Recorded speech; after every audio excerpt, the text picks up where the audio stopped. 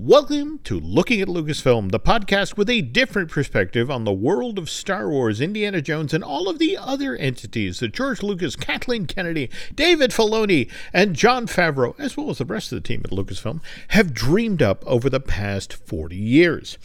I'm entertainment writer Jim Hill, and my co-host Brian Gahn and I are recording this week's show on Tuesday, January 10th, 2022. By the way, it's my brother Peter's 62nd birthday today. Yeah, happy birthday, Pete. Happy birthday, Peter. Yeah, poor guy's at home recovering from a hernia operation. Oh, God. By the way, quick suggestion here in regard to choices coming to birthday cake, Pete. Don't go with a pound cake. Go with the angel cake or angel food cake. You know, light. It's lighter. There we go.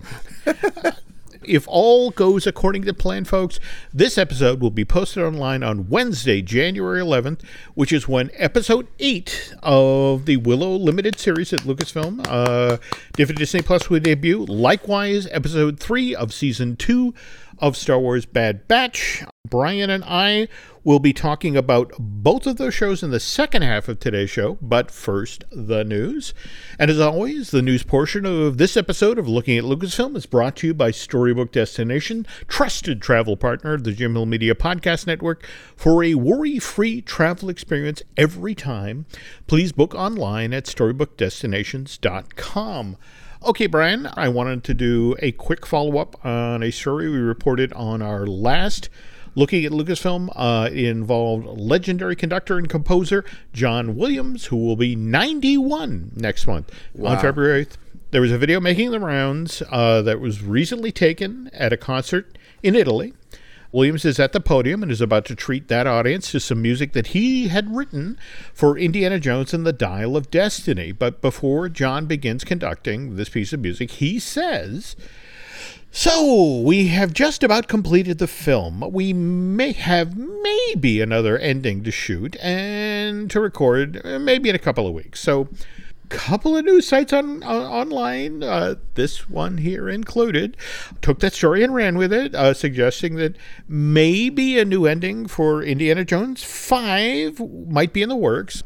Which I don't. Did you see this, Brian? Where James Mangold, the actual director of Dial of Destiny, took to social media on Sunday, December 18th, to dispute? Yeah, he fell short of calling John Williams senile, saying he's an old man. He doesn't know what he's talking about. There's not going to be any new ending. Well, I mean, to be specific. I'm paraphrasing. There we go. All right. At that time, Mangold said, "So I took a birthday break from Trolls, but it seems I gotta once again say we're not shooting and never shot any new scenes or alternate endings. Our film is 99% finished, getting rated by the MPAA, and visual effects being completed." So it's sort of like Indiana Jones and the Dial of Destiny is still on track to open in theaters June 30th of this year. That's a Friday, by the way. And since the 4th of July is on a Tuesday in 2023, well, that's going to translate into a super long opening weekend. Yeah, that's exactly what you want. But I'm surprised they're going to do it on a Friday, because movies of this caliber, they usually do on a Wednesday to get the run-up to... or actually, you know, it says it's open on Friday, but it really is going to open on Thursday. You're not wrong. And sometimes those preview nights are insanely lucrative. But again, that's all part of Disney's playbook. You know, those third-day previews. Likewise, what they've been doing publicity-wise, because face it, nobody markets like the mouse. Right. So we had trailer for Indiana Jones and the Dial of Destiny was placed in front of most prints of Avatar: The Way of Water. And I closed my eyes. Did you? Yeah, I'm realizing there's an article that came out about how marketing ruined movies. And it's true. There's like with the first Indiana Jones, the first Raiders of the Lost Ark, they showed in the trailer the guy with the sword and Indy shooting him. Well, Yep. I was very fortunate to see it at a preview the 2 weeks before it came out, so I was surprised. But nobody else was surprised. And they just give away the best jokes, the best gags, and it gives away sometimes they give away the whole plot.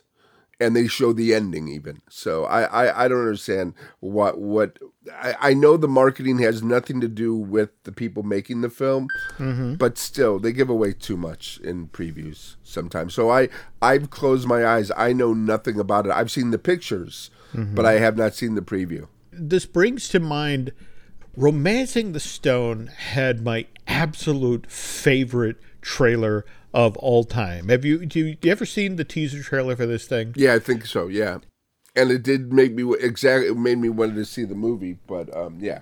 Oh, well, but again, it's just the mud thing was the main part of it, right? Well, no, this version of it's a nasty little hotel room in Central America, and phones ringing in the room, and the door gets pushed open, and it's a little sweaty Danny DeVito in a white hat and a white suit, and he picks up the phone and Ira, shut up, I'm trying to get the. And the thing he describes, just this quick Reader's Digest version of the movie. I'm chasing the author, and he's cooked up with this guy, and there's crocodiles, and there's swinging, and there's mud, and it's like Ira, I'm done, I'm leaving. It's like, and Ira, that on the phone is like, no, you got to go back, you got to go get him, and it's like, oh. And the thing is that the trailer actually ends with Danny DeVito. It's like saying in the phone, all right, Ira, I'll go back, I'll go get him, and slams the phone down, and then he turns and looks straight into the camera, but this time you're going with me.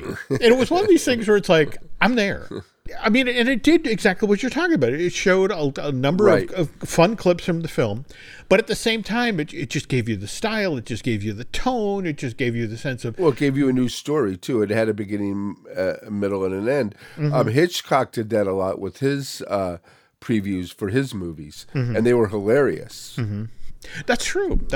So where was this article about marketing ruining movies? It was an Instagram thing. I'll find it and I'll send it to you. Okay. Yeah, but it talks a lot about, there are some films, I forget exactly, but they would just show the ending in the preview, and it was just like, nah. Okay. Well, but I'll find it, and then we can maybe talk about it next time or down the line, because I love marketing. I love marketing so much that I will buy a toy and I'll keep it in the just to see what's in the background and the way it is. I don't open my toys not because of a collection value, because I just love the whole marketing aspect of things. But when it comes to films, I think they give away too much. And when you think about today's media landscape and just trying to convince people to go see it, yeah. Well, in fact, I was just hearing about there's the brand new Some Like It Hot, the musical that just opened on Broadway. Oh, really? Yeah, and it's gotten killer reviews. I mean, mind you, it's the second version of Some Like It Hot. There was the wonderful version that was done, I want to say, in '72 with Bobby Morse and Tony Roberts. And it's really struggling at the box office right now because a lot of people in the 3 or so years that Broadway was shut down because of the pandemic have fallen out of the going to the theater habit. And we were just talking off air about how wonderful Puss in Boots: The Last Wish was, and a lot of folks were recently talking about, it's kind of the same thing. So many people have now learned that, well, hey, if I wait a couple of weeks, this is going to show up on streaming, so why do I need to go out to the theater? And so conversely, though, if you look at what the job that Disney has done with Avatar: The Way of Water, they pulled it off. They convinced folks that, look, this is something you need to see in theaters. In fact, this is something you maybe need to pony up to go see in IMAX 3D, paying top dollar to go to see. So it's been number one at the box office for 4 weekends in a row. It's currently sits at $1.7 billion worldwide, which makes it the 7th highest grossing film of all time. Indy was placed in front of it. So same thing. They're trying to, hey, you came here to see an event film. Be aware that the 5th Indy is coming in June 30th and maybe make plans to go see that. But to pivot to Star Wars and Lucasfilm, do you remember when Disney announced their original plans for the holidays, film-wise? where the idea was that starting in 2022, every holiday season, they were going to toggle back and forth between first there was going to be an Avatar sequel, and then there was going to be a Star Wars film movie. Yeah, and they were gonna, and that was, and they would own December for the next up to 2075 or something. Well, I think, as far as I could find when I was doing research for today's show, December of 2028, that's when supposedly Avatar 5 would come out. 5? There's not going to be an Avatar 17 or something? By the way, have you seen Avatar The Way of Water yet? Not yet. Have you? I have not. I Good. have not. So we can, you know what? I was first day seeing the first one, and I was blown away, except in our theater, the blue was either shut off or wasn't working. So we had the film muted when we were watching. Nobody noticed it. And I went outside afterwards and I told I go, you have to check your film caliber, because the blue, whatever shows right now in HD, was missing. And that's the whole thing. They're blue people. So they were gray for the most part. And I enjoyed it. I liked it a lot. But when I saw it the second time, I couldn't wait for it to end. Because it was just, once you, with me with Cameron films, once you've seen it, there's not many surprises afterwards to see it again. Like, we'll talk about Willow later on. And when I first saw Willow's not a great movie. It's a very good film. It's a good film. I saw it 3 times in the theater because I enjoyed it that much. But in Cameron films, I mean, Avatar's good on a second and a third screening, but Titanic is just, maybe because you know the end. I don't know. But I have not seen it yet, but I plan on seeing it in the theater with the 3D goggles, with the Dolby sound and the Dolby screen and the whole thing. I will pay $25 to see it, because I think that's the only way you can see a movie like Avatar.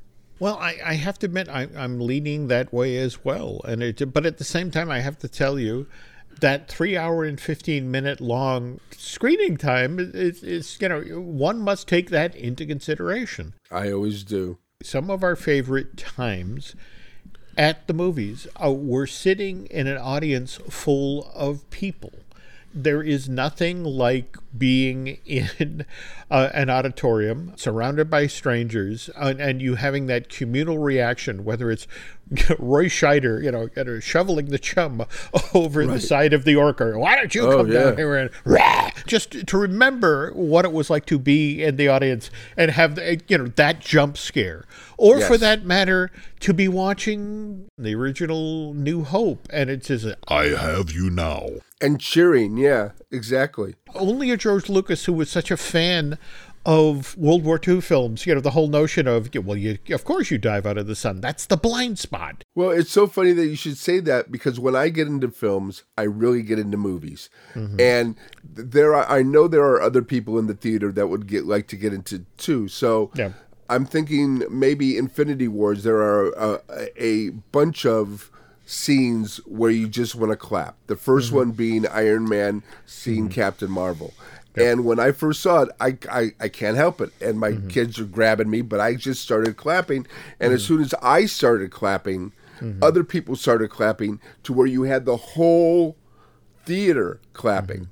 And, most people go into a theater and they treat it like, this is a sacred place. And yes, you don't talk, you don't use your phones, but you can react to the movies. But a lot of people sit on their hands because they're afraid that somebody's going to do something. But as soon as one person does it, we're all sheeple for the most part. But as soon as one person does it, then everybody wants to get involved, because scenes like that, like, you're right, they just burst out of your chest. You sit there and you're just going, this is why I go to movies. Nancy and I will sit at home. In fact, Brian was actually our family consultant when we went to upgrade our flat screen of those, and gave us a lot of good advice about what to get and how to set it up and so on and so forth. Had to change your life? Nancy's definitely enjoying it. Seeing those Hallmark films? Oh my gosh. Okay, but we now, when we watch basically all television, we have closed captioning on. Yeah. We kind of started doing it with some of the shows coming out of the UK, and then it just sort of stuck. Yeah. And I don't know, that's the thing. I like being able to sit in my own house and watch a film, and then when nature calls, I can literally pause the film with its closed captioning, and I can go off and take care of what I need to take care of, and then come back or stop and get a snack. And I just worry that I have actually moved past the point in my life where going to the theater to see a movie is an enjoyable experience. Yes. I kind of have sort of now lean into, I kind of like doing this at home. Do you find yourself when you're watching the movie in a theater and you don't hear something or they mumble or whatever, do you find your hand coming up and like getting ready to pause the screen? Well, I did that during Puss in Boots. I'm sitting there going, what do you say? And I went like this. And my wife's looking at me, what are you doing? I'm trying to pause it. It's interesting you say that, because that's we just found out that Black Panther Wakanda Forever, I think it is available digitally on February 1st, and then the Blu-ray drops on February 8th. Not sure how long after that it shows up on Disney Plus, but I got to tell you, I blame the theater more than I blame the makers of the movie. But the sound mix was so muddy, in much the same way as, Right. You were just telling your Avatar story with the, for whatever reason, the blue gun, so to speak. That's it. Yeah, the blue gun, yeah. On the projector wasn't working the way it was supposed to. And it undercut the experience. And Brian and I both worked in theaters. So that makes you very likely at the end of the show, like, for example, Nancy and I went to go see Pirates of the Caribbean, Dead Men Tell No Tales. And literally the film ended, and we saw an afternoon matinee, and I said, hey, can I speak with the manager? And it's like, manager came out and just pulled him aside and said, look, I think you need to check the bulb in auditorium number 5, get it to the effect, because that was a ridiculously dim version of Pirates of the Caribbean, Dead Men Tell No Tales. And it's just sort of, look, I worked as a projectionist. I'm not going to be a jerk about this, but that wasn't a very good movie-going experience. And maybe the bulb is dying today, but the guy like, oh, thank you. Just sort of like, just not I mean, that's the thing. When you work as a projectionist, you just understand that, when you're doing 5 and 6 shows a day at a theater, and you're one of those giant multiplexes with, multiple houses, the projectionist literally walks up, hits the button, looks in, okay, it's properly framed, and moves on to the next set of projectors, because they just have to, right? And a lot of times nowadays, it's not even a projectionist, it's the manager, because something happened with theaters that they don't have to use... that's true. That's true. They don't have to use the union anymore. Yeah. So all a guy does is pushes a button, and, for the most part, those things, because they're computers now, and they take care of themselves. But but let's get back to Avatar, Star Wars, Avatar, Star Wars, Avatar, Star Wars. But there's nothing about next year. There was supposed to be a Star Wars, but are they going to sneak up on us? I do not know. I mean, what Brian is alluding to is, like, seriously, if you...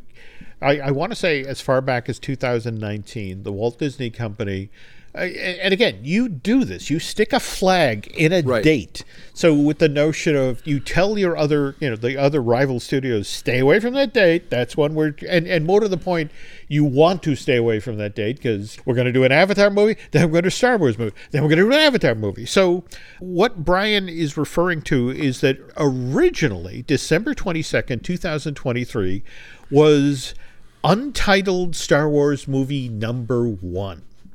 And that's literally how it was put out there.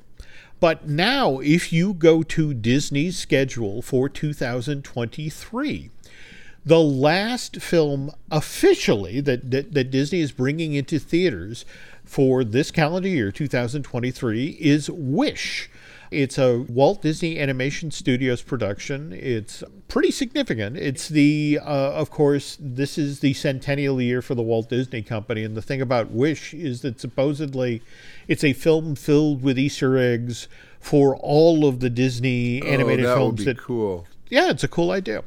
But if you pivot to, okay, so what's the Disney company got coming out in December 22nd, 2023? Nothing. There's, at this point, nothing mentioned for that date. And now previously, though, we had the Taika Waititi Star Wars film that was talked about that kind of went into development hell in August of last year.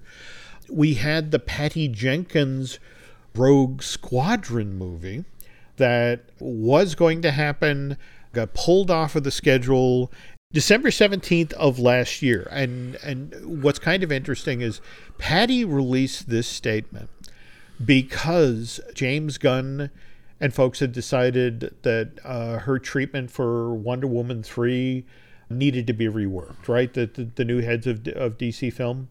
So Patty, as part of, just sort of people like, oh no, what Patty Jenkins going to do next? And Patty gets on social media to say, look, I originally left Rogue Squadron after a long and productive development process when it became clear that it wouldn't happen soon enough, and I didn't want to delay Wonder Woman 3 any further.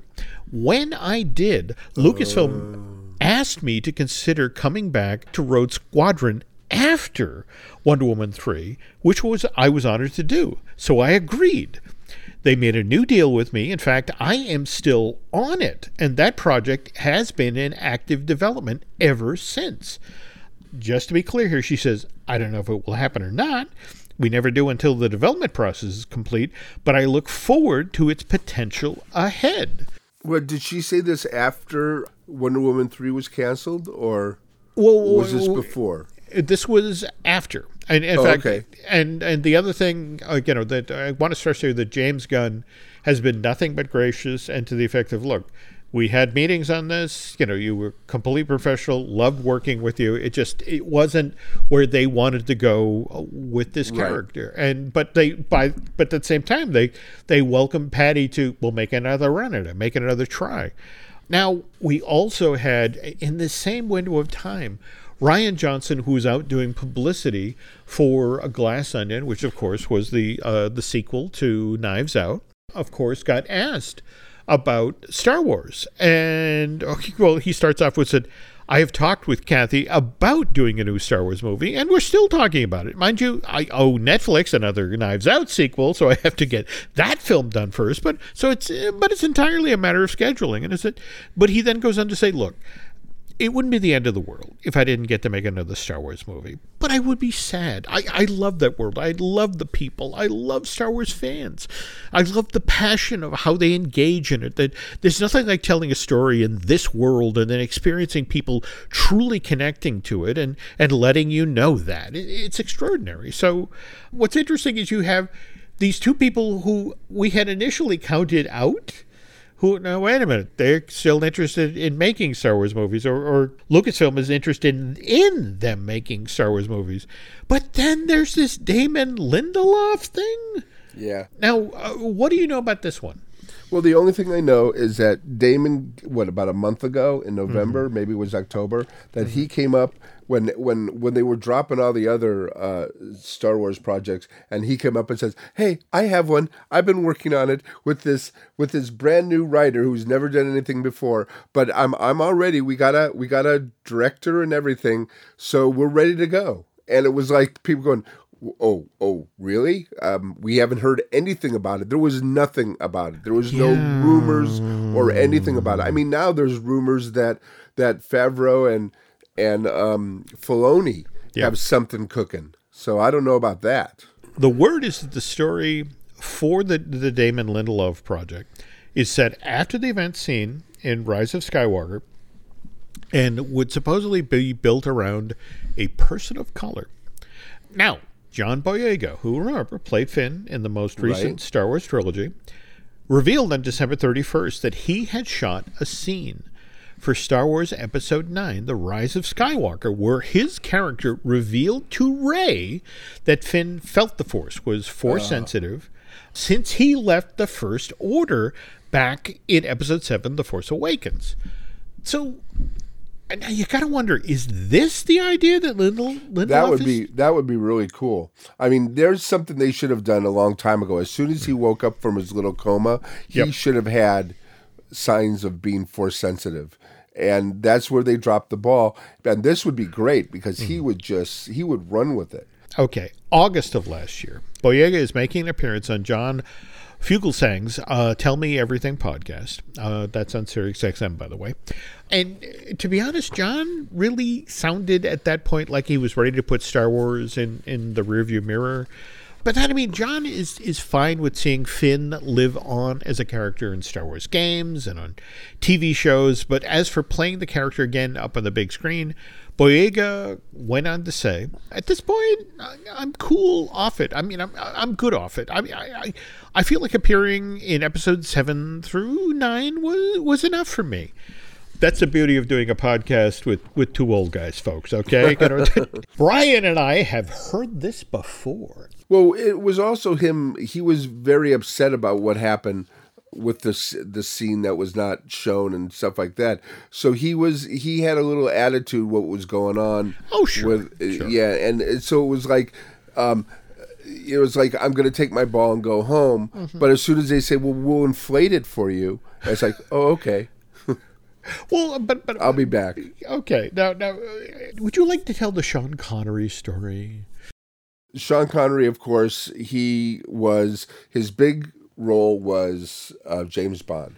Right. And he made, 4 films? 5, actually. 5 films. The Broccolis hired him in the early 60s to play 007. And so he does 5 films in rapid succession. I mean, we get Dr. No in 62, or To Russia with Love in 63, Goldfinger 64, Thunderball in 65, and then finally You Only Live Twice in 67. And at this point, Sean is ready to be done. He wants to do other things. I mean, he wants to do more films like Darby and the Little People. Well, no.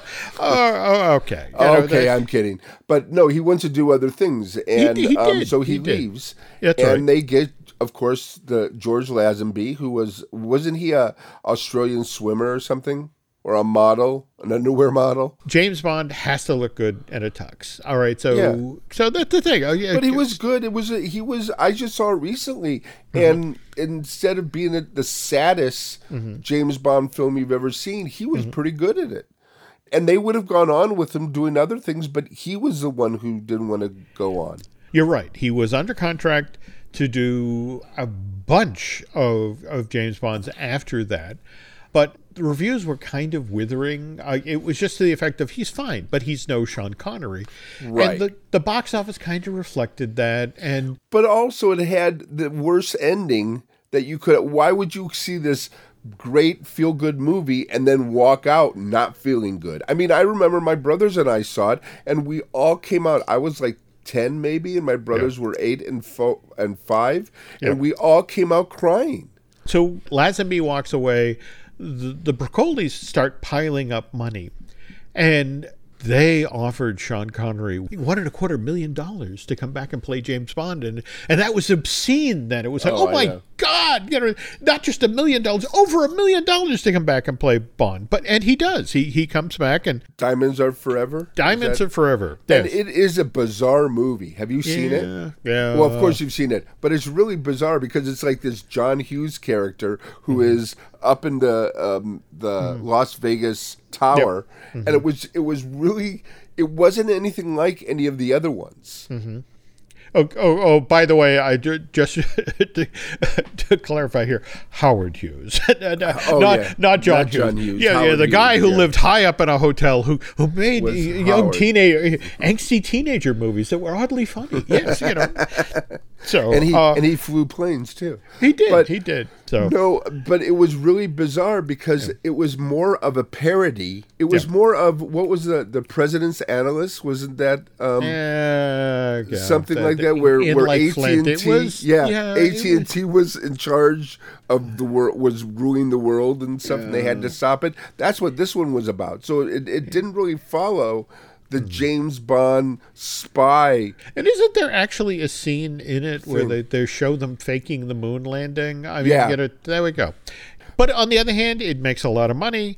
The Broccolis want Connery to return to do another Bond film. That would be Live and Let Die. He declines. That's how Roger Moore gets the role and plays Bond.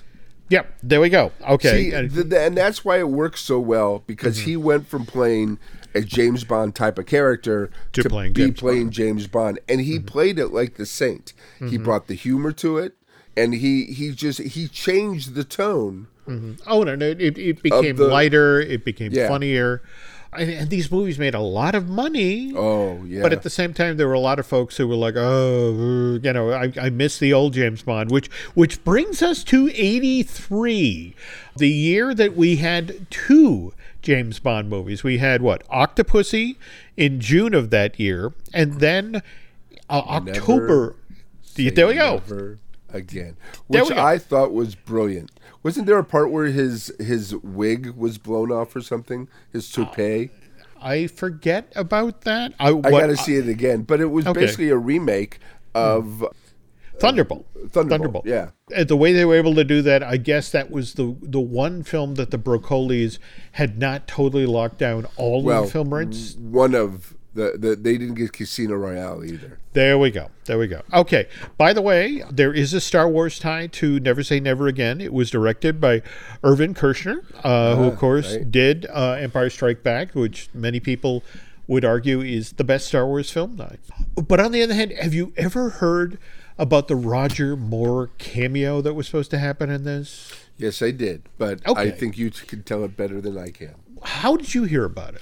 Octopussy first came out, and just a little side thing. I went to see it in Westwood at the Avco, and I went by myself. I'm coming out of the theater, and it's the first time. And then there were a bunch of people carrying candles on a protest march, and it was the first time I heard about AIDS. Was this 1983 83, and then I would read Variety.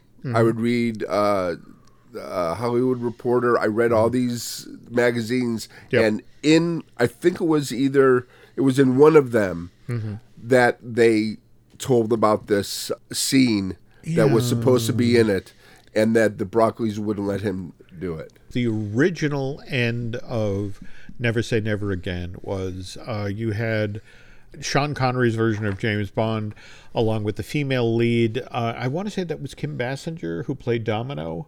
Yeah. They're in a crowded street in New York City, and they're talking. And basically Domino asked James Bond to repeat something in the film, and he's like, oh, never again. Never again. But as he's saying this, he bumps into a guy on the sidewalk who turns, and the guy on the sidewalk is Roger Moore. And Roger Moore smiles and turns to Sean Connery and says, never say never again. And then, just steps back into the crowd and disappears. And you have both Kim Basinger and Sean Connery take big and freeze frame, movie over. And again, it would have been a big laugh. It would have been a fun moment. And as you mentioned, the Broccolis, who were so upset about the fact that, Sean Connery was back in the Bond game, and Thunderbolt and Casino Royale were the ones they couldn't, completely lock down. And so they were like, there is no way we are allowing Roger Moore to appear in, Never Say Never Again. And so that idea died on the table. But anyway, to bring this full circle here, we mentioned this because, again, Mr. Boyega, Sean Connery, once upon a time said, oh, no, I've done 5 James Bond movies. I'm done. And then came back and did 2 more. Did 2 more, yeah. Okay, so again, you've done just 3 Star Wars movies. And more to the point, if what we're hearing about what Damon Lindelof supposedly has in the works, an entire new movie built around Finn, which, I hope this is legit. Well, I hope it is too. I mean, you know what Lindelof did with Watchmen, and he showed us something that I never knew about. Yep. He showed us a piece of history that I never knew existed, that was buried. Basically, Tulsa, right? It was the... Oh, yeah. Tulsa, Oklahoma, the riots there. Yeah, and what they did, they just basically destroyed a whole community of African Americans. And who knew about this? I mean, we didn't hear about it. And then Lindelof gave it to him. So I think Lindelof will do an amazing job with Boyega. And I think Boyega will want to do this because, come on, where's the representation? Okay, and just to be clear here, folks, what Brian and I are referring to is the 1921 Tulsa Race Massacre, and a chapter in American history that got a lot of people very uncomfortable talking about, well worth digging into. And seeing Watchmen, because they did such an amazing job with showing us what happened from basically an unbiased type of view. Again, we've shared a lot of information today. Here's the hard reality. We are not going to know what Lucasfilm is doing in regards to the next Star Wars movie, and staring with great interest at that open slot in Disney's schedule, December 22nd, 2023. We are most likely not going to know anything until the Star Wars Celebration Europe, which is being held in London this year at the XL Center from April 7th through the 10th. So there's nothing before that? There's WonderCon. You don't think they're going to do anything in WonderCon? I think just because, I mean, face it, the Lucasfilm people... You're right. They want to get... It's going to be in England, so they want to give those people the best they can. Conversely, though, I would bet you that given where WonderCon is being held, and I would honestly be surprised if as part of that event, they don't at least talk about season 2 of Bad Batch. In fact, they might at that point be coming up on either the mid-season. I know they're doing 2 episodes in the mid-season, or they might even be coming up on season 2's finale at that point, and put together a panel or at least do a screening. And speaking of Bad Batch, when we get back from this break, Brian and I will talk about what's going on the television side of Lucasfilm. Another day is here, and you're ready for it. What to wear? Check. Breakfast, lunch, and dinner? Check. Planning for what's next and how to save for it? That's where Bank of America can help. For your financial to-dos, Bank of America has experts ready to help get you closer to your goals. Get started at one of our local financial centers or 24/7 in our mobile banking app. Find a location near you at bankofamerica.com/talktous. What would you like the power to do? Mobile banking requires downloading the app and is only available for select devices. Message and data rates may apply. Bank of America N.A., member FDIC. When you need mealtime inspiration, it's worth shopping Kroger, where you'll find over 30,000 mouth-watering choices that excite your inner foodie. And no matter what tasty choice you make, you'll enjoy our everyday low prices, plus extra ways to save, like digital coupons worth over $600 each week. You can also save up to $1 off per gallon at the pump with fuel points. More savings and more inspiring flavors make shopping Kroger worth it every time. Kroger, fresh for everyone. Fuel restrictions apply. We were just talking about WonderCon, which is going to be held at the Orange County Convention Center in Anaheim, California. And what's across the street from there? Well, of course, that is Disney, the Disneyland Resort and the Disneyland Park. And they're refurbishing Indiana Jones. They and the are. Temple of... In fact, again, I want to remind folks that Eyes of Mara? What's the name of it? I think it's officially the Indiana Jones Adventure. Oh, okay. I want to say the extendo name is Indiana Jones and, the Eyes of Mara. But Brian and I are dating ourselves because we closely followed this project as it was coming up out of the ground in the mid-'90s, or early 90s, opening March of 1995. In fact, Brian, you were there on opening day, right? I was there. That was the 25th anniversary of Disney. And every day, and I had a pass, every day if you'd go there, they'd give you a new playing card of what opened on that day. Okay. So if you went on August 9th, you got the Haunted Mansion. If you went on, et cetera, et cetera. So on this day, they gave us, of course, the Indiana Jones Temple of Doom, and it was raining. It was pouring. It was like the one day it rains in California, and it rains in this day. Okay. And of course, I bought my $5 Mickey Mouse poncho. Everybody yellow. 3 hours I was in line for the first time I saw it. And then I also got the card, the card where you decipher all that's right, because it was sponsored by AT&T. AT&T. That's Choose right. wisely. There we go. And all of it was the best, and it still is the best ride you will ever be on, because nothing had been like this ever. First of all, I want to clarify here, not the 25th anniversary, 40th anniversary. 40th anniversary, okay. But again, you are right about the collector cards, very highly sought. And I have to grill Brian here because again, he got to ride it on opening day when all of the effects work. And they had, in the earliest iteration of this attraction, they had effects that some of them only ran for weeks, right? Yeah, and then sometimes it would fix it. The main thing and the best thing, oh man, I scared so many freaking people. I don't know how I discovered it, but I saw this pole, and it was a bamboo pole, and I saw that somebody bumped into it and it moved. I'm going, oh, that's got to be something.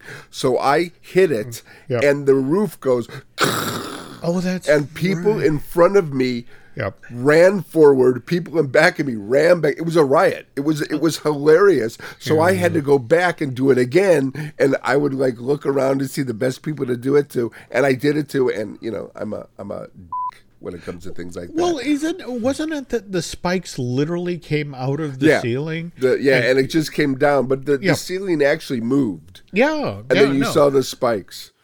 And then the guy in the well. And you'd pull the rope, and then you'd break something, and then he would be upset, and everything worked. Now in it they use projection to show what door you go through, but before they had a false front that would move. Yes.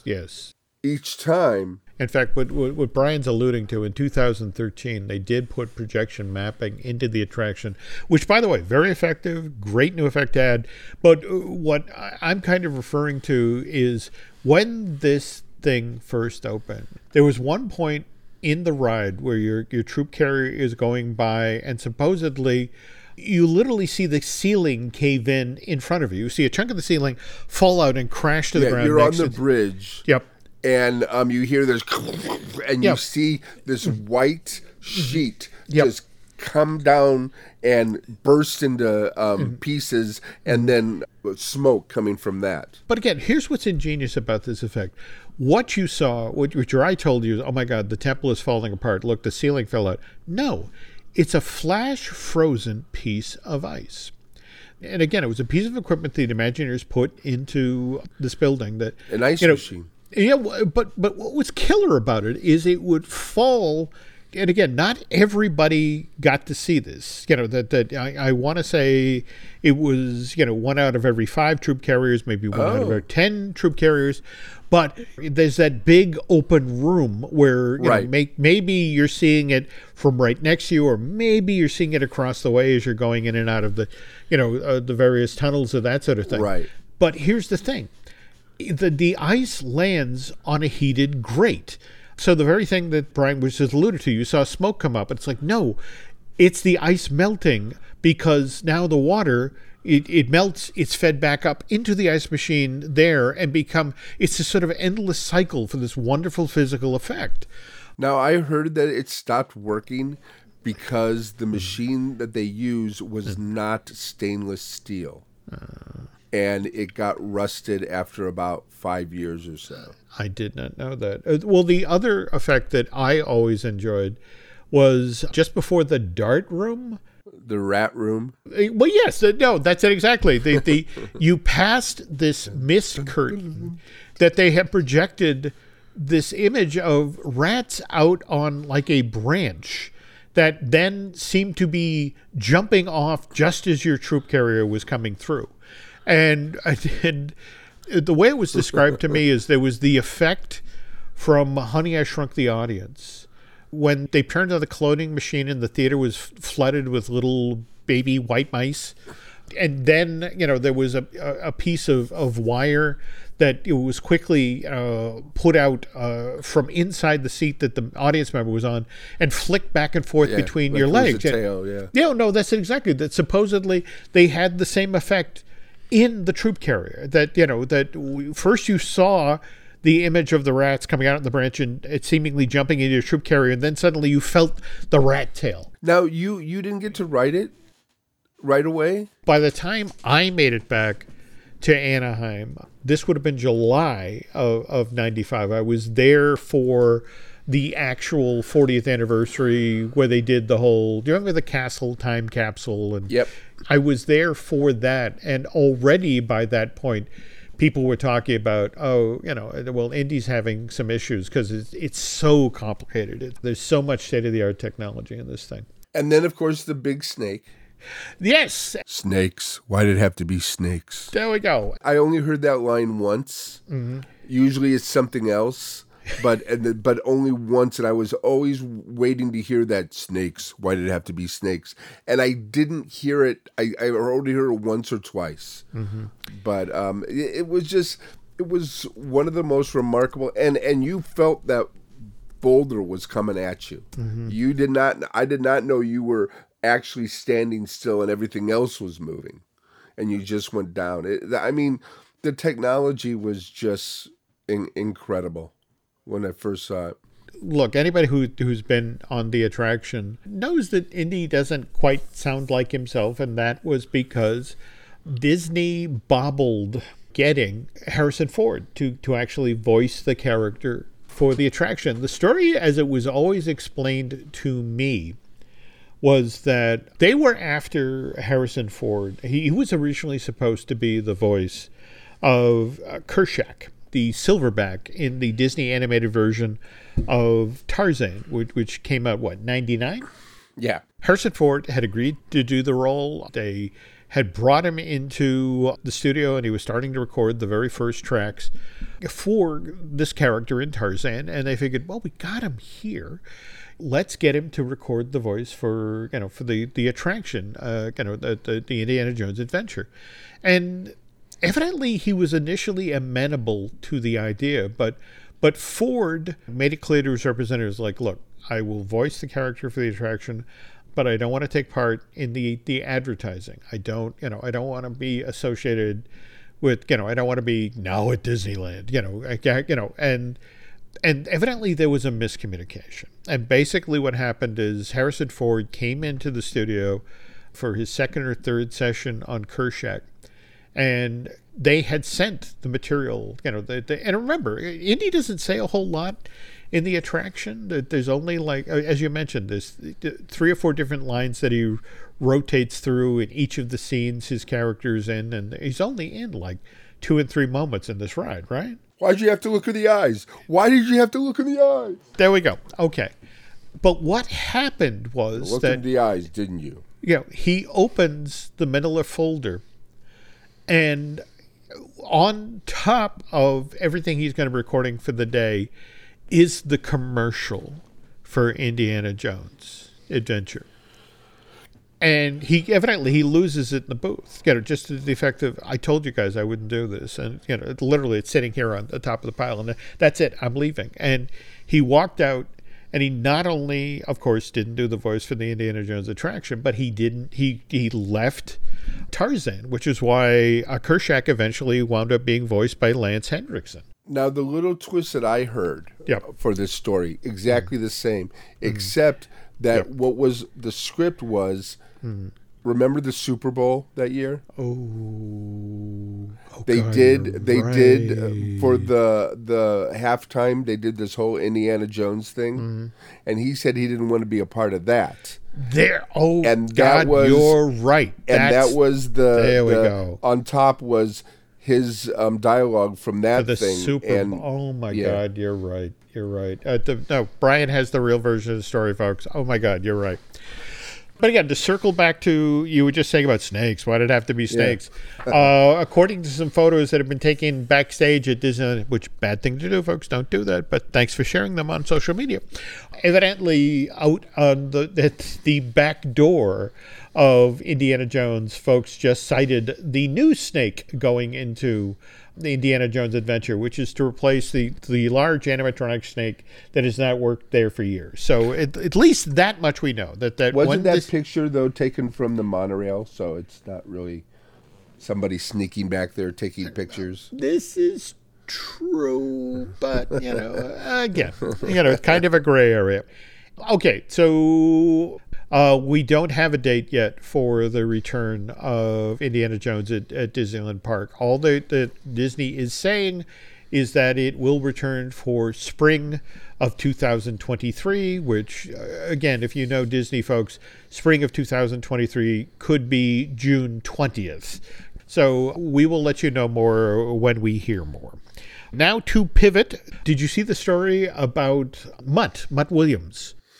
I have not heard about this. I knew that somebody said, was Mangold the one who said something?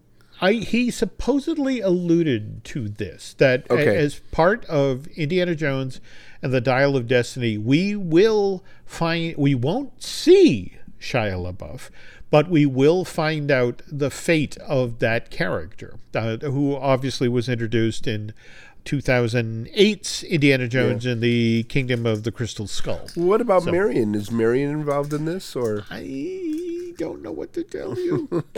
Don't tell me anything. What am I, crazy? I won't even watch the trailer, and I'm asking you to give things away. No, not going to happen. So now, all right, to pivot, what's going on with on the television side of Lucasfilm, and we are 7 episodes into Willow, which, by the way, you were mentioning you saw Willow 3 times in theaters. I want to say it wasn't when I saw Willow, it wasn't a great movie. It was a good movie, and it was a fun movie. And it was enjoyable. And when it first was in the theater, I went to see it 3 times. I went one with my brother, one with my parents, and one with a girl I knew. And it was very enjoyable. But it didn't do all that well. It did what? Well, I read 2 things. On Box Office Mojo, it said it only did $58 million. But on Wikipedia, it says it made $148 million on a $35 million budget, so it basically broke even. But there was never a sequel. Well, there were the books. Right. The books were the sequel. You're right. But at the same time, what's kind of interesting is that, of course, when they decided to do the limited series, when Jonathan Kasdan took on this project, they immediately sort of turned their backs on the books and tried to do something different. I will say this much. Just this past weekend, in preparation for the Looking at Lucasfilm that Brian and I are doing today, I watched Willow, the film, for the first time in years.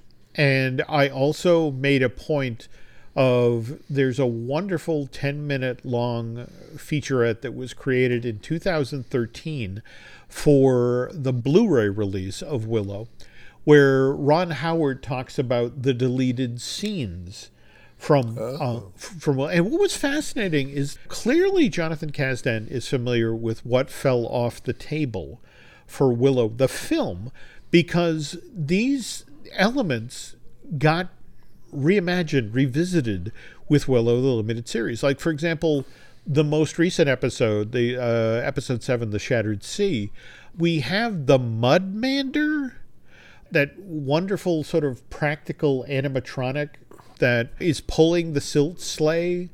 And I'm blanking the name of the character who is bonding with this creature. The Prince. There we go. Yeah. But what's kind of interesting is if you look at these deleted scenes for Willow the movie, there's the scenes where Willow has to go out to the island where Finn Rizal has been banished. She's been left there in the form of the bushy-tailed muskrat or whatever it is. Possum. Bushy-tailed possum. And he's in the rowboat, and he's in the rowboat. That he's not doing well. Well, that's what's interesting. That initially, you come to this. Willow comes to this seemingly abandoned village, but as he goes to take the rowboat to go out to the island, you see this one boy wade out into the water and sort of warns Willow, you don't want to do this. You step away, and that the boy dives into the water, and Willow takes the rowboat, continues out into the water, and then at one point the water starts to get rough. A storm rises up, and then the boy from the village pops up next to the boat, only now he's got a mouthful of like monster's teeth, and he's got sort of gill slits, and well, not to give it away, but the character is known as Fish Boy. And then he goes down again, and then they spent weeks shooting the scene where suddenly, and Ron Howard alludes to it, suddenly I have great sympathy for Steven Spielberg and Jaws, because I'm trying to make an animatronic killer fish attack Willow in his rowboat. And it's 1988 film animatronics. If you watch Willow today, Willow the movie, what's fascinating is it was like the cusp of what they could do with morphing at that time, right? Right. Isn't this the first in film that the morphing was when that's exactly the witch turns into these all different characters? No, that's it exactly. So animals. You can see what they were, and remember, we are years out from the sort of work that ILM could do with, say, Jurassic Park or that sort of thing. But the Fish Boy monster version of Fish Boy is done as an animatronic, and it is just not very convincing. And in the end, they cut the scene, and in fact, and it's kind of a bone of contention with Willow fans, because remember when Willow is being sent off on his journey, we see the High Aldwin hand him 3 acorns. Right. The one that turn everything to stone, and in the movie we only see him use 2. Yeah, and it's like, well, what happened there? So you see Fish Boy becomes mutated and winds up back in Willow. The limited series is the Mudmander, only a really great animatronic, a really, great, shows what we can do today. Likewise, if we look at how Princess Kit is looking for her dad, is out looking for Mad Mardigan, there's actually a storyline in the original Willow, the movie, where Queen Sorsha ends up, yes, her mother is Queen Bavmorda, but we also find out that she had a dad, the very kind-hearted king of Tirasleen. Right. And do you remember when they actually get to Tirasleen in Willow, the movie, and there were all these people inside the castle who seemed to be embedded in monoliths, sort of crystalline monoliths? Yeah, wasn't there an old man in there? There was an old man. That is Sorsha's dad, who, by the way, in the very, very, very, very end of the film, is there in the scene where we see Willow climb on the tiny Shetland pony and ride off. We see Sorsha, Mad Mardigan, and then there's a man with a long white beard and a crown standing right next to them. That's her dad, who got pulled out of the stove. But again, it's Jonathan knew the film and knew that these elements had fallen off the table, and just sort of revisited the ideas and wrote them into the limited series. But at the same time, that there's wonderful little departures, wonderful little bends on. I mean, for example, the trolls in the original movie are just fierce, horrible creatures that don't speak well at all, whereas they're just monsters. But in this, they're basically Monty Python. Well, no, very much so. I mean, members of middle management, what Lord Saris and his brother Falcon, but evidently because of the liquid that is being mined and refined there, the crone has revealed to the trolls that if they drink it, they become enlightened, they become intelligent, and that's why they're as well-spoken as they are. So I have to ask, you've seen now these most recent 3. We are coming up on our season 1 finale, and hopefully there will be a season 2. I'm digging it. I'm digging it so much. It's family-friendly. It's very organic. It's funny. What I mean by organic is it works from the movie because you had a Laura Dannon and she's supposed to take care of the queen or destroy the queen, but she doesn't. Who does is Willow by mistake. It's a mistake. So there's somebody else. There's another person that was guiding the queen, and that was who they're now calling the crone. Okay. And they put that element in there to give us the quest. So we've got a fellowship, we've got a quest, and we've got Easter eggs in there, and we have cameos by Kevin Pollak. He's doing the brownie Rule, yeah, and his daughter, and it was hilarious. But it's so funny in the movie. They basically were doing the Frenchman from Monty Python, the Holy Grail, weren't they? We already have one. Yes, that like. Well, and it's kind of interesting you bring that up because again, you mentioned Kevin Pollak as Rule, and of course, we should mention that Rick Overton played Friend Jean. Yeah, and he wasn't in it. Well, now what's kind of interesting, and I'm not at liberty to share everything I know in regard to. I got some of this info from our good friend Drew Taylor, who actually got to sit down with Jonathan Kasdan and talk about what the plans were, what they were going to do, and so on and so forth. And because of the COVID protocols, there were a number of folks who just did not make the trip over to New Zealand where this was shot. No, Wales. So it was filmed in Wales. Oh, my mistake. I didn't make the trip over to Wales. But what ended up happening was, and face it, in the case of evidently Rick Overton, who is still with us, by the way. I want to say he's 64 or 68. Yeah. But some folks just did not make the journey because of health issues or the COVID protocol. So that's why I kind of hope that we do get a season 2 because... Oh, yeah, we'll see more of these people. There we go. Well, there's also some cute, neat things like the prince, Kit's brother, his name is Eric. Yep. Who was named after Mad Mardigan's warrior friend. The guy with the beard. His name was Eric. That's right. Yes. And then also, they threw you off at the beginning because remember they were saying, she's being well hidden, and they cut to Jade and Kit fighting, and they take off the helmet, and there's Jade with his bright red hair. So you're going, oh, that's got to be Allura. That's got to be her, right? And then you don't find out later that she's Dove. I'm not going to give anything away right now, but you find out later she's somebody else, and just to throw us off. I mean, they put little things in there as red herrings, even though it's not a mystery so much, but just as like, this is who you think it is, but it's not. Look over here, sleight of hand. And also, when Kit hears the voice of her father, did you know who did the voice? Because Val can't talk anymore. So it's actually Joanne Whaley's son with Val Kilmer, Jack Kilmer. Oh. Yeah, so he does the voice, because I thought they were doing some like recording kind of tricks and stuff, but it's him. And Jack is a big actor in his own part. He's been in a lot of things. I did not know that. Yeah. Okay. Well, no, that's cool.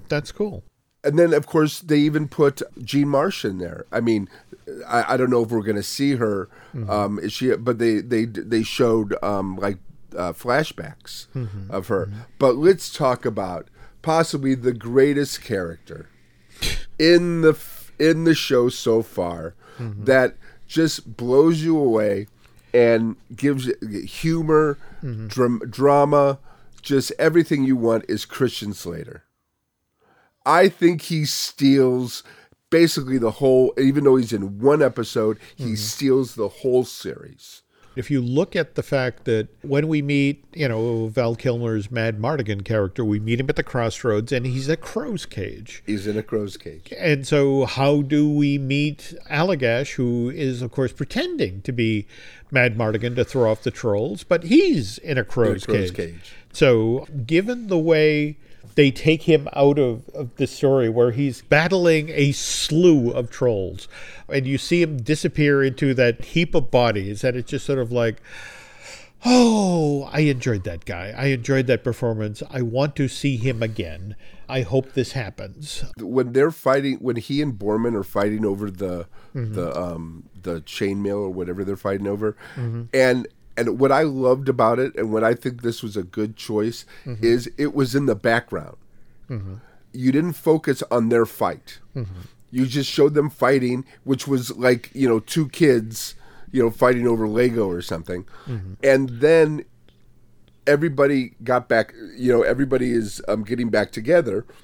So you're hearing their stories, and they're ignoring the two of them, these two grown men who are older than everybody else. They're ignoring them as they're acting like children, and they're just waiting for the fight to be over so they can go on and do what they need to do. I thought that was hilarious. I thought it was a great choice. My only problem I have with this, as I had with Kenobi and Andor, is episodical. I think there are some things that you could that are made to be binged, and I know they want the water cooler thing. This isn't a water cooler show, but look what happened to Wednesday.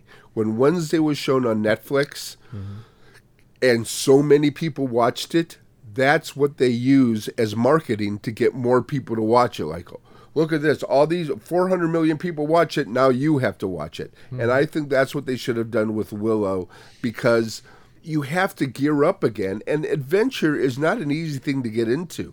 You can't just turn it on and then, be geared up and just accept everything that's going on. You have to gradually get into it. So if I'm going to see that, I'm going to watch this again, and I will binge it. I'll do, maybe 2 days. And I think it will play better that way. I'm an old terrestrial television guy, so I can tune in again next week. I don't necessarily have a problem with that. I would argue on the heels of the success of The Mandalorian or The Book of Boba Fett, but those are all episodical shows. They are not continuing stories or like one movie like this is. And most TV had, that maybe they had a background story that was, but each episode had a beginning and middle and end. Like especially like Hill Street Blues, and I mean even The Fugitive. It was every episode he met more different people, and then the next episode he met another people and helped them out, and etc. But there was always the storyline of the man without an arm, coming after him. So that's what I'm saying. I mean, these are movies. These are 8-hour movies, and I think in a way they should be shown that way. Speaking of movies, I'm dearly hoping that with Willow, the limited series, that we are not in a Star Wars Solo situation where we have a story that ends that seems to set up sequels, and then we don't get the sequels. I realize that supposedly there is a Lando Calrissian limited series supposedly in the works for Disney Plus, which maybe will pick up where Solo left off, but we haven't heard anything about Willow 2. No, not yet. But of course, a Wednesday was out for a month, 2 months before they announced a couple days ago that it's going to be a season 2. Okay, that's an excellent point. Same thing with Sandman. Remember Sandman? I mean, everybody's going, it does so well. Why aren't you saying? And I read an article of a reporter who was like, Netflix, you can't do this to people because now, why should I waste my time watching something if there's not going to be another season? Yeah, it's so interesting you bring that up because, of course, what we've begun to see, in fact, that the trades are all over this past week. For example, Inside Job, the animated series at Netflix that Alex Hirsch of Gravity Falls helped create, got renewed for a second season. They were working on it, and they just pulled the plug in mid-production on the second season. I mean, mind you, that is not the case with Bad Batch. They seem to be committed to carrying this show forward. Speaking of which, though, what did you think of the first 2 episodes of this one, season 2? To me, they were just a continuation of what's been going on, which means they're excellent. Mm-hmm. Because I think Omega is one of the greatest characters ever portrayed in the fact that she's a teenage girl, but she's also, however old, clones are at this time, and she's very smart, she's very wise. She doesn't have the attitude a teenager has, and the Bad Batch are more kids than she is. She's a lot of time the voice of reason, and I'm really digging that part of it.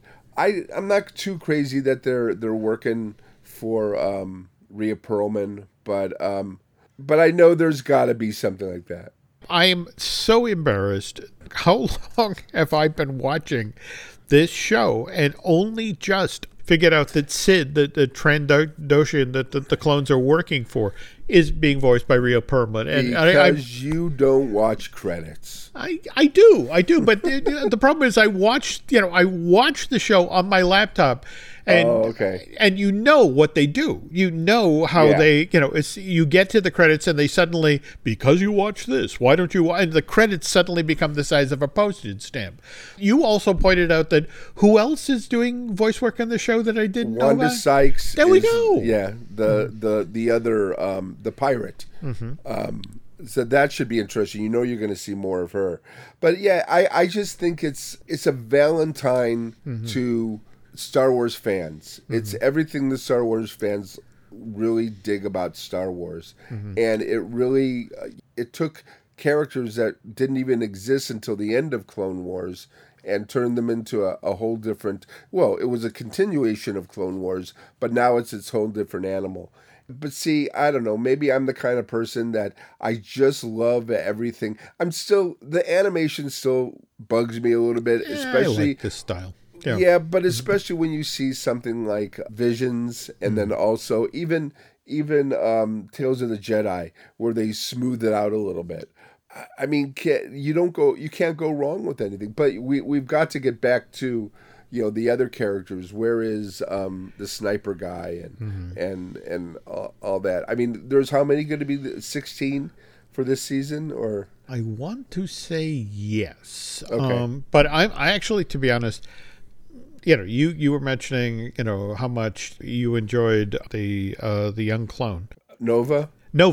Think about when Bad Batch first started out in May of 2021. Sort of a prequel to Star Wars Rebels. Starts off at the Battle of Kalar, just as Order 66 goes down.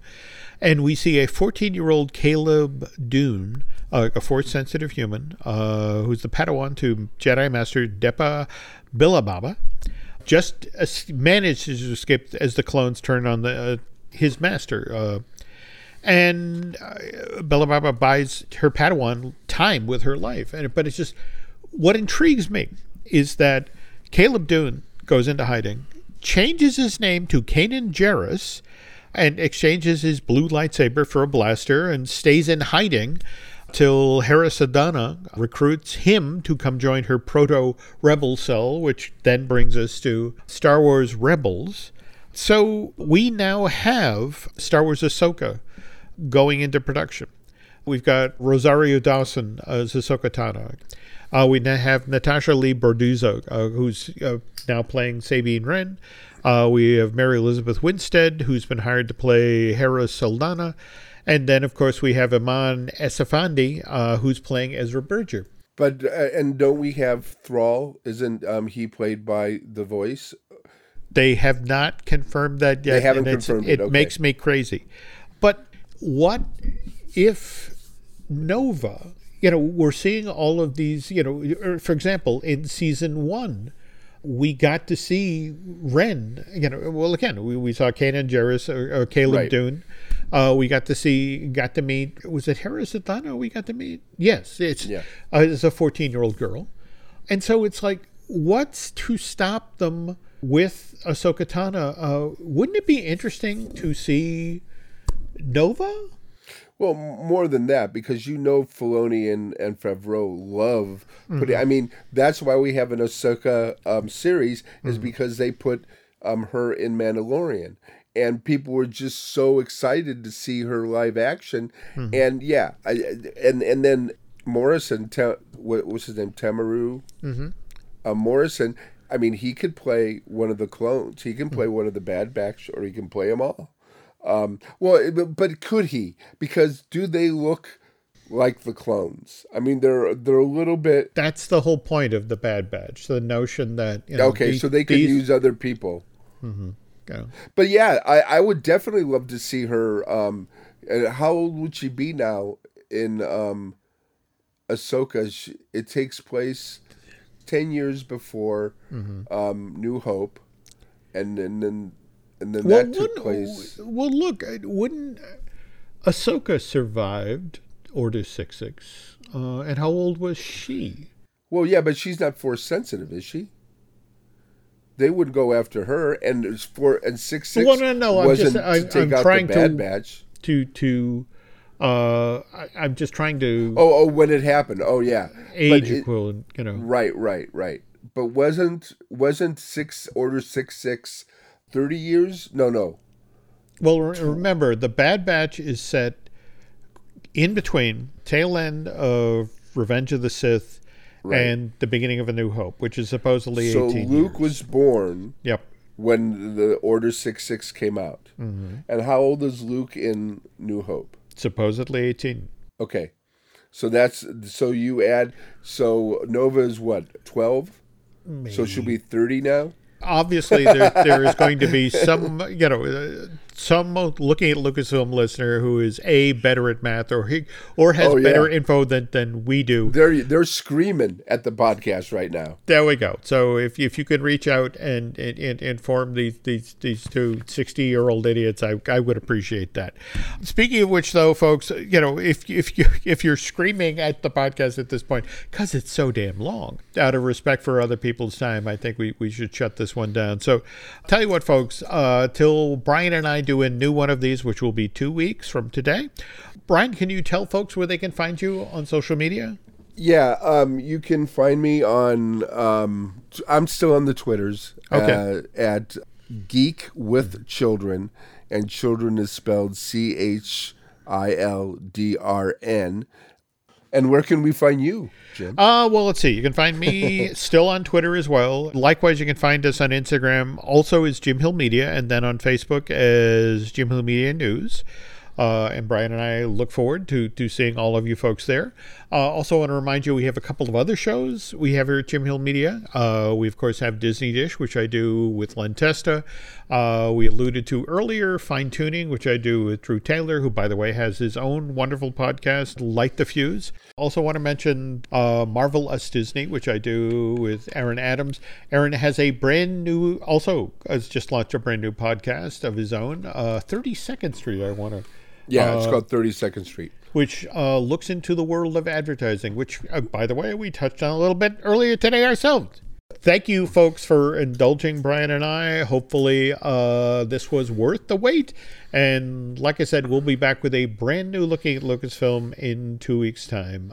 Thanks again so much for listening, folks. And Mr. Gahn and I will be back soon.